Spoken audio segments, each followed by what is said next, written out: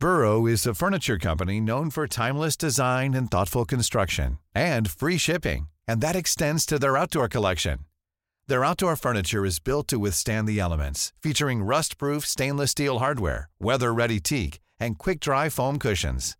For Memorial Day, get 15% off your Burrow purchase at burrow.com/acast, and up to 25% off outdoor.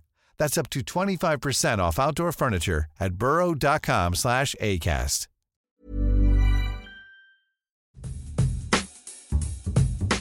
God bless everybody. I'm your host of OPP, Corey Cambridge. And before we get started with this amazing episode, I want to tell you about my other show, Silent Giants.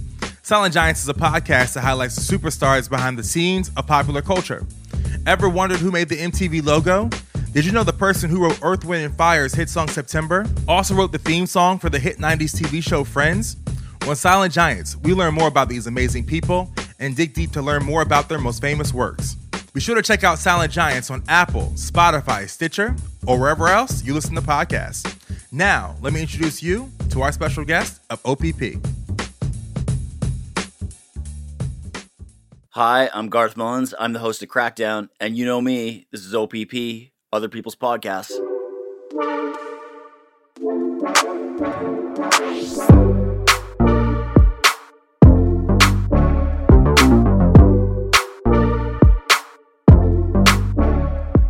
God bless everybody, and welcome back to another episode of OPP, Other People's Podcasts, America's #1 podcast discovery platform that highlights your favorite podcasters and the dope shows they created. I'm your host, Corey Cambridge.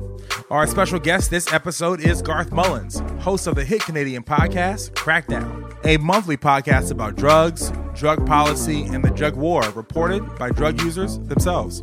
Each episode of Crackdown will tell the story of a community fighting for their lives. In this interview, we get to learn more about Garth, his personal battle with opioid use, how the crisis is affecting his native Vancouver, we get his podcaster's picks, and of course, we chat about his amazing podcast, Crackdown. Now, on to my exclusive interview with Garth Mullins. Yo, man, Garth, how are you, bro? You know, I'm good.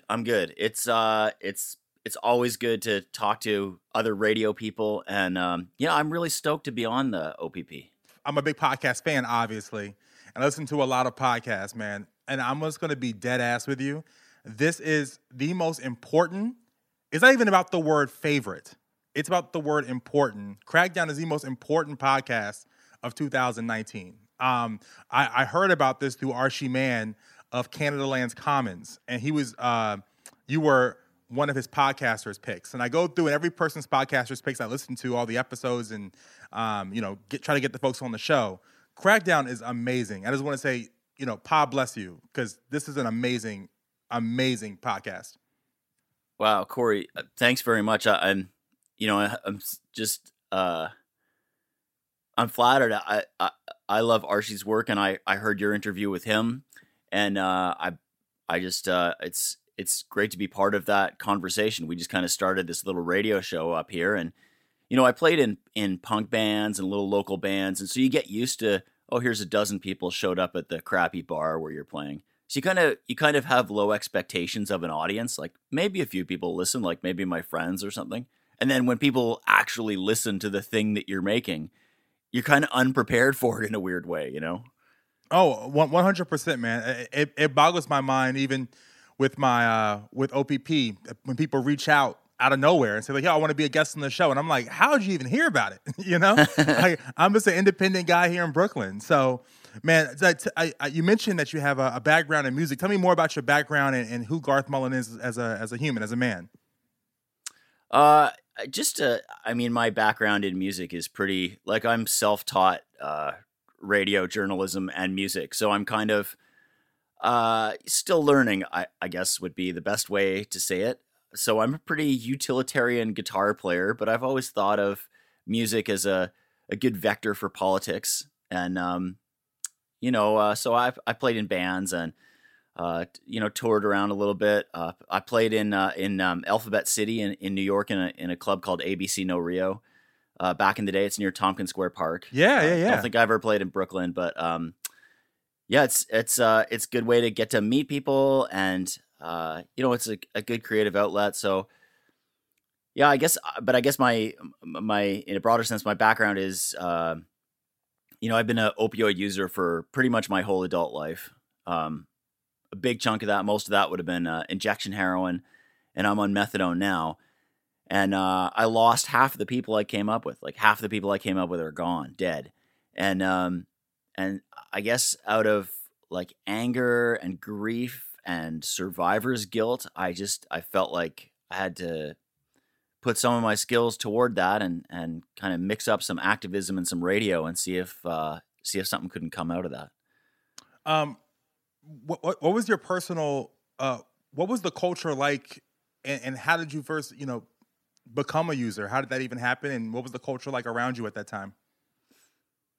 Well, I was pretty young as a teenager. I was I was pretty alienated. I sort of was carrying around a lot of trauma from earlier stuff that I never figured out very much. So didn't feel like the world was where I was supposed to be. It just I felt like an alien, and so you get messed up, you get drunk, you do a bunch of drugs, and then I did heroin, and all of a sudden that howling alienation, that big tidal wave of crap that bangs into you every minute, it was switched off. It just stopped, and I can't remember exactly the first time. Like I don't have this story, but boy, I sure do remember sitting in and I guess near Larkin Street in San Francisco, and I just had a load of black tar heroin on board, and the sun was shining, and which isn't much in San Francisco.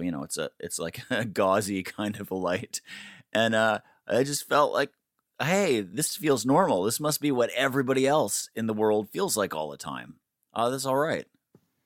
How many years ago was this? Oh man, this was in the 90s, long time ago. It's like when a human like me would still be tolerated in San Francisco, I think. Is that where you're... I know there's still lots of people who live there from all kinds of backgrounds, but it's changed. The city's changed a lot since then. Are you originally from there? No, I was just living in California. Actually, it was after I was there. In the years after the big earthquake of '89, there was a lot of buildings that were earthquake damaged and abandoned, but not knocked down. So you could pretty much live rent free. And I was working at a club called the Gilman Street Project, where bands played, and I was just trying to figure out what I was supposed to do with myself. Through your journey, with opioid use, tell me the trials and tribulations of trying to wean yourself off or get off of heroin. Yeah. So the first thing I did, I guess, you sort of realize suddenly, oh, I'm wired. Like if I stop, I'll be sick. And that's always a little surprise, even though you've watched all the after school specials and heard the warnings from Nancy Reagan or whoever else, or Dare at your school. You're just like, I'm in over my head. So then you get a plan to just quit cold turkey. And that is excruciating, because not only is it 100 times worse than the worst flu you've ever had physically, but all that howling alienation I was talking about, that all crashes down back on you right at the same time. And so I toughed that out. I tried to a couple times, and then lots of times because of money or maybe being incarcerated, you don't always have a choice about that. But it never really stuck. And then my ability to go through it, to white knuckle through it, just evaporated. Like once you know how bad it is, you sort of don't have the resolve anymore to withstand it. So yeah, my weaning myself off started to change form, and I was trying to use less, or use more carefully, or substitute it for something else. And eventually what worked for me was methadone, but methadone is also a drug. It's an opioid. It's like a nicotine patch. You're still getting nicotine. It's just you're not smoking anymore. And so that's what I take. I take every morning. It just an hour or two before we started talking here, I took my methadone, and it stops you from feeling that dope sickness. It stops you from feeling that craving, and eventually you don't. If you sort it out right, you don't need to use heroin. What is the misconception around the opioid crisis from your personal perspective you feel like people don't know or don't understand? Yeah, I mean, that's an interesting connection, right? Because if you're Black or Indigenous up in Canada, it's like Native American, but Indigenous in Canada, you're way more likely, if you're a drug user, to get into some kind of situation with law enforcement. Because just like in the U.S., the law enforcement up here, the cops are really they're just all about the racial profiling and all that, and so they stop and card or stop and search people of color way more than they do people who aren't, and so that puts a whole bunch of extra pressure on people because as a drug user, you're criminalized, and you have those added layers of extra attention from law enforcement if you're a person of color, and when you're criminalized, that means you are trying to hide from the cops. So if you're using drugs, you might be trying to use more quickly or more furtively. So you can't be careful. You can't try a little bit first and see how strong it is.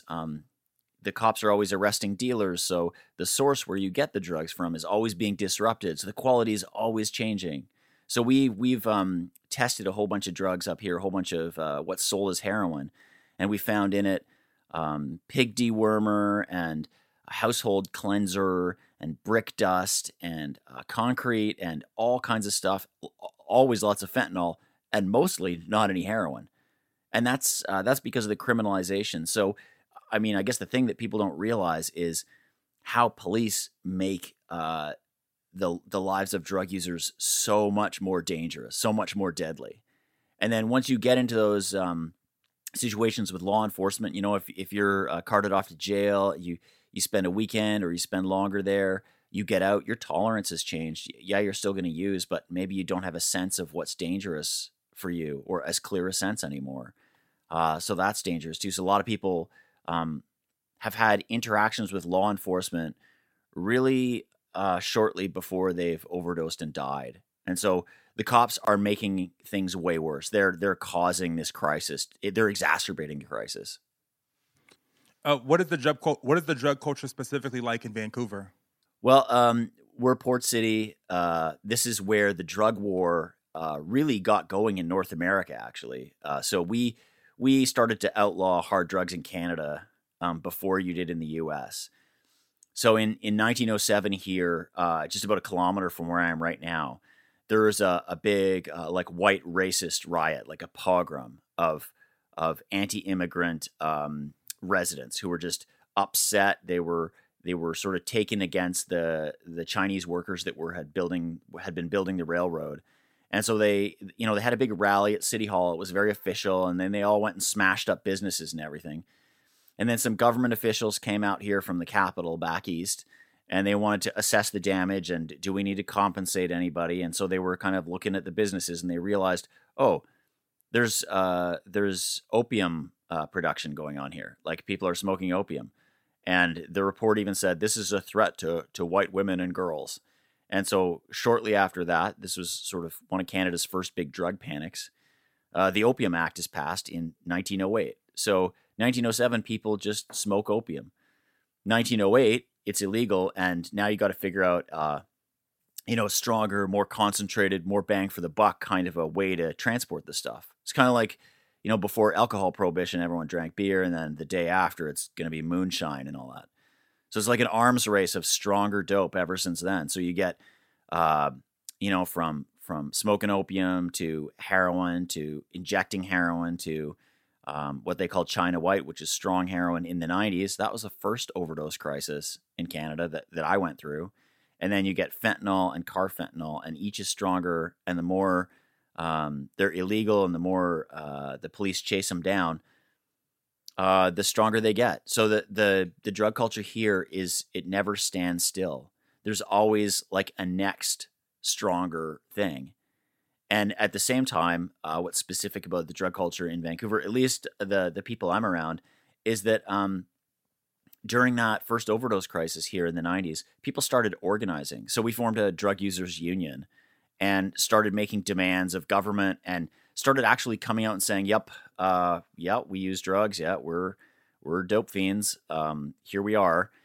And it's kind of revolutionary because you're supposed to feel pretty ashamed about that and not ever talk about it, certainly not publicly, because your life will suffer. It's hard to rent an apartment or get a job if people think you're you're a drug user, like, oh, you're a junkie, you're going to steal things from work and wreck the apartment or something. And so that was the drug culture I knew, is where people started to organize and push back. And that meant doing things that were not legal and not permitted, like the first safe injection sites in Vancouver, thus the first in North America, were opened illegally without permission. The first needles that I ever got were distributed by people who worked in the medical field, but who stole stuff from work and gave it out in their backpacks. Mm. And that was true here and in San Francisco. People did that too. And so that kind of civil disobedience, law breaking, I think that's common to every struggle, every group of people who wants to fight for their rights and get some dignity. I see that's like the way it works, the way history moves. Wow. Garth, we're going to take a quick break. When we get back, we're going to do a deep dive into your podcast, Crackdown. It's that time of the year. Your vacation is coming up. You can already hear the beach waves, feel the warm breeze, relax, and think about work. You really, really want it all to work out while you're away. Monday.com gives you and the team that peace of mind. When all work is on one platform and everyone's in sync, things just flow. Wherever you are, tap the banner to go to Monday.com.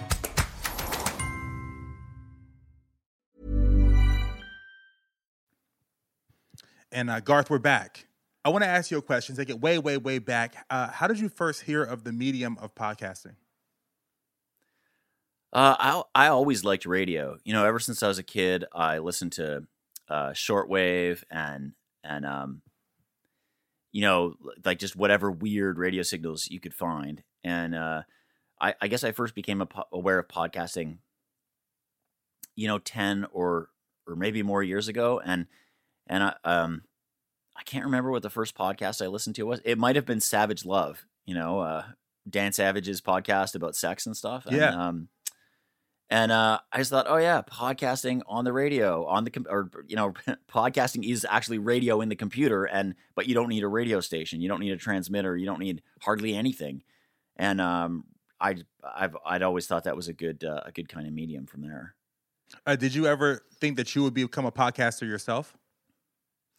Yeah, it's sort of it seemed inevitable in a weird way. I was a freelance, I guess, writer and radio producer, so I made documentaries for the equivalent of NPR up here sometimes, and eventually I thought that I would wind up doing that, and so I was still learning and kind of teaching myself, and I still am, but I felt the call from a long way off.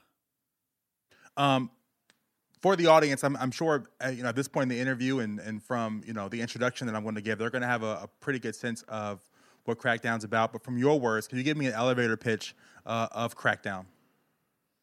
Sure, it's drug users covering the drug war as war correspondents. So we're looking at the drug war, at the overdose crisis, and trying to put the tools of science and investigative journalism into the hands of the people who are in the bullseye of this thing. What was the origin and the light bulb moment for you to start this podcast? So I was telling you about how there's this drug user activism culture in Vancouver, and so we sort of have to push our way into some official meetings, with government people where health stuff is decided and policing stuff is discussed. So we kind of badger our way into those meetings. But once you're in the door, they don't believe you. They look at you like, what kind of scam are you pulling? You guys are all always up to something. Like you can just tell when someone doesn't believe you, And so I met this guy, Dr. Ryan McNeil, who is a research scientist at the Faculty of Medicine at the University of British Columbia. And he did believe the things we were saying. And in fact, he would be willing to study some of them with us, to do research. And his findings tended to support some of the things we were experiencing as drug users, some of the negative outcomes of different policies from the government. And so we tried taking him with us to the meetings. And so all of a sudden, the government wasn't so quick to, basically roll their eyes at us. We had a little bit more legitimacy. And I was walking out the door with him one time, and we were kind of talking. And so they're listening to us, but we're still not getting anything done with them. They're still not, helping us out in the ways that we were looking for. But we said, oh, so this might not be, very effective at changing policy, but it might make good radio. And Ryan was like, we could probably find some academic funding to support something like that. And that's where the idea was born. What has the response been in Canada to this podcast?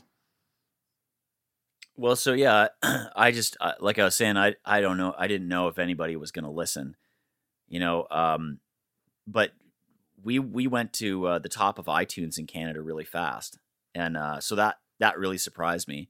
And today, actually this morning, our producers Sam and Ryan are going to Chicago to the Third Coast Festival to pick up an award. We won something there, it's an extremely prestigious radio award that's given out there once a year. And so we're super humbled and stoked that they would even hear us and listen and like it enough.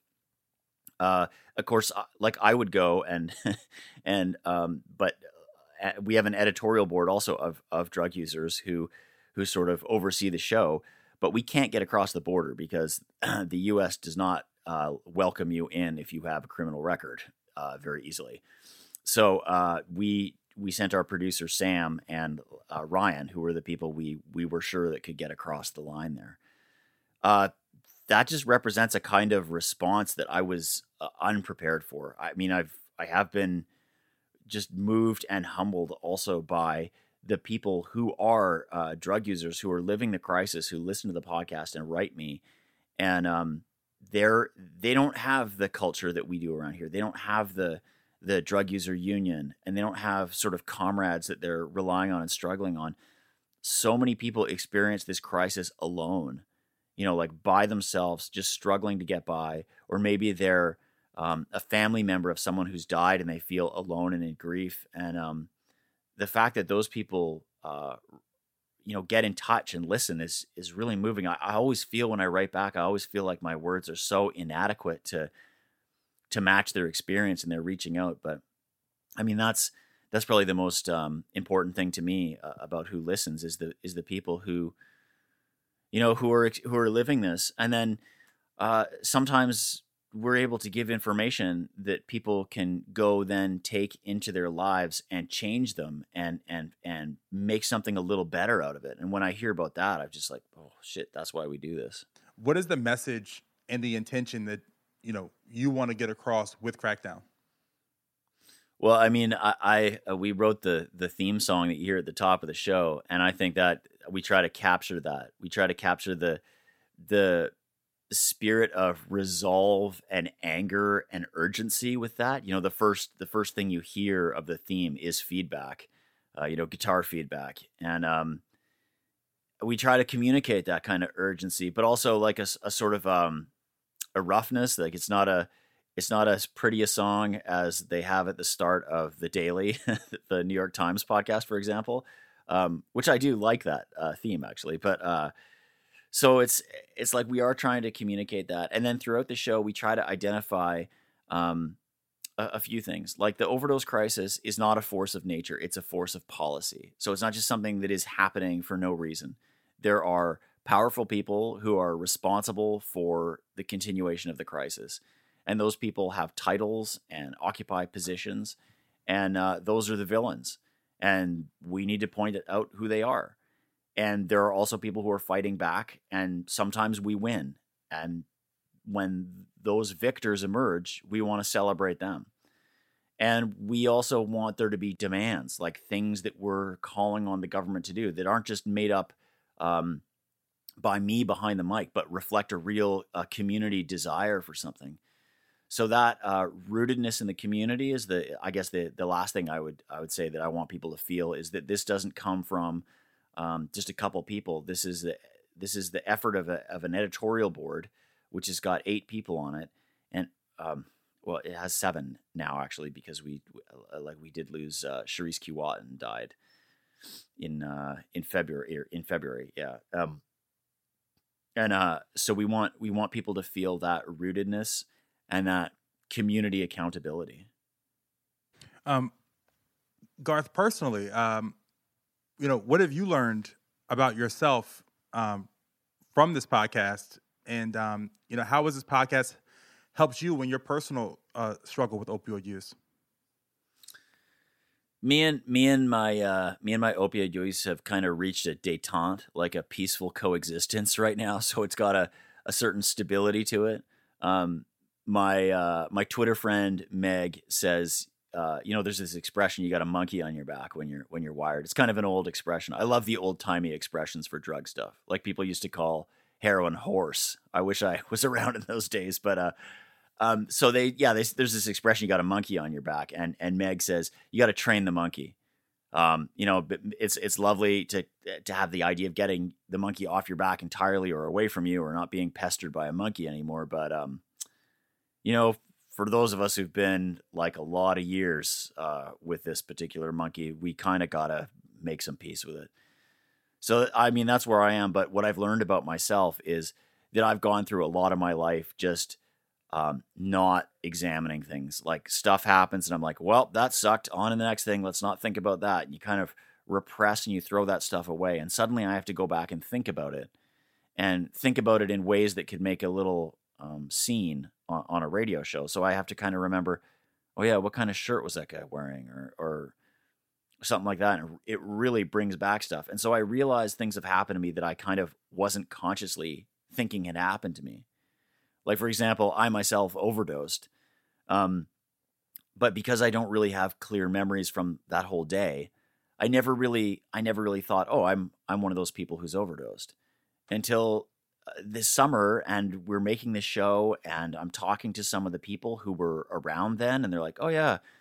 Like I remember I was told, yeah, you were in the back of an ambulance and then you got out and you kind of talked your way away from them and you walked around the corner and then we found you like lying on the pavement around the corner. And I don't remember any of that stuff. And I probably never would have had I not gone dredging it up. So yeah, it's not great stuff to find out about yourself. But on the other hand, hey, like I'm just lucky to be alive. I'm stoked to be around. I guess I'm resilient enough to keep rolling. So those are good things to learn about yourself too. Wow. Garth, we are at a point of the show called our Podcasters Picks. Now, this is when I ask the guests of today's show to give me their top 3 favorite podcasts that they enjoy that we should be listening to. So Garth, take it away. I'm going to say the one show that people should listen to is Thunder Bay. It's a podcast about a town in Canada that is so it's so important and it's so relatable to people living in the U.S. too. It's a town in Ontario where a lot of Indigenous kids come from more remote reserve communities, or what's called reservations, I guess, in the U.S. And they go to school there. And these kids keep winding up dead in the river. And the town is just full of nasty racism and corruption, and also full of people who are trying to change that stuff and fight back. And my friend and radio producer, Ryan McMahon, makes the podcast, and it's fantastic. You should give it a listen. It's really good. There's a BBC podcast over the summer, I think, and it was called Forest 404. And it's a story. It's fiction, speculative fiction about the future, where there's no nature.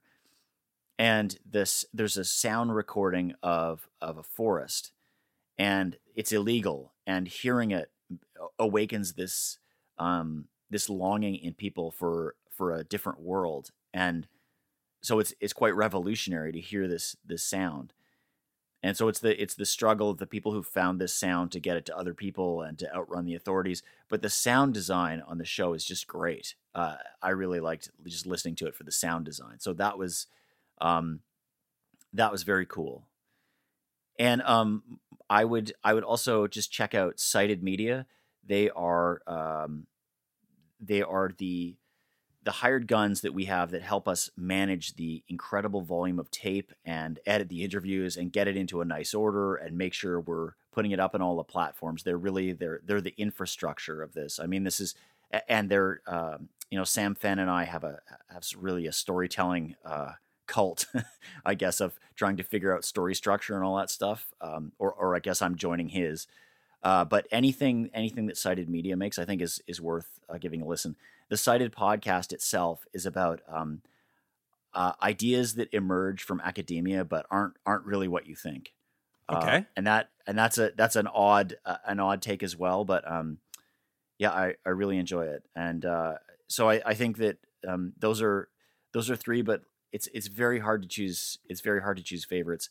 I would also add that in the States, Narcotica is a podcast about the overdose crisis in the U.S. and it's very different from what we do, but it's a fantastic podcast, and they have a real, like, you can really go through their back catalog and pick the issues that you want to know more about, and it's there's 3 journalists that host that thing, and they really got it buttoned up there. And wait, that was 4. I said 4. Sorry. It's all right, man. It's all right. It's some kind of metric imperial weights and measures conversion problem here, I think. And Garth, why do you podcast, my man? Well, I was a freelancer. Like I said, I made radio documentaries for the public radio here. They didn't want this idea. I mean, not really. We ended up going with a much better version of it, so maybe I just didn't pitch it very well. I'm terrible at pitching articles and ideas. It's just I'm not good. I was a writer for a local newspaper here, like a big circulation, 300,000. I was a columnist, a weekly columnist, and believe me, that pays poorly. And then they fired me because it's a right-wing newspaper and I'm basically a socialist. And then, haha, their newspaper went out of business a month later. So it's just, at one point you're just like, shit, nobody else has got the right platform to do this. I guess we're going to have to do it ourselves. And that's really the tradition with drug user activism too. It's like, we know no one's coming to save us. We know no one's going to do it for us. So we have to do it ourselves. And that's sort of like the punk rock spirit that I grew up with too. It's like, so you don't really know how to play your instruments right. You get in a band, you do what you can, you learn along the way. And, I guess that's just why and how I do it, Garth Mullins, man, let me tell you, Crackdown has changed the way that I see podcasting, man. It's unbelievable. And you have a gift, I'm telling you. And I really hope that this comes through in this interview, how much of a fan I am of Crackdown and the work that you're doing, man. And God bless you, brother. And this is incredible. Thanks very much for having me. I love the breadth of interviews that you have on your show, and keep it up. Keep it up. Thank you so much. God bless you. All right. Yeah, thank you. Cheers. Take it easy. Later, Garth. Thank you all so much for checking out another episode of OPP, and to our special guest, Garth Mullins. You can find Crackdown on Apple, Spotify, and wherever else you listen to podcasts. Also, be sure to support Crackdown by following the show on Patreon. This episode was mixed by Joshua Coleman. Music for this episode was produced by Richie Quake. And are you down with OPP? If so, be sure to leave us a 5-star rating in the Apple app. And let me know your favorite podcast in the review section. Lastly, before we get out of here, be sure to check out my other show, Silent Giants, a podcast that highlights the superstars behind the scenes of popular culture. And you can find Silent Giants on Apple, Spotify, and wherever else you listen to podcasts. I'm your host, Corey Cambridge. God bless y'all. Till next time.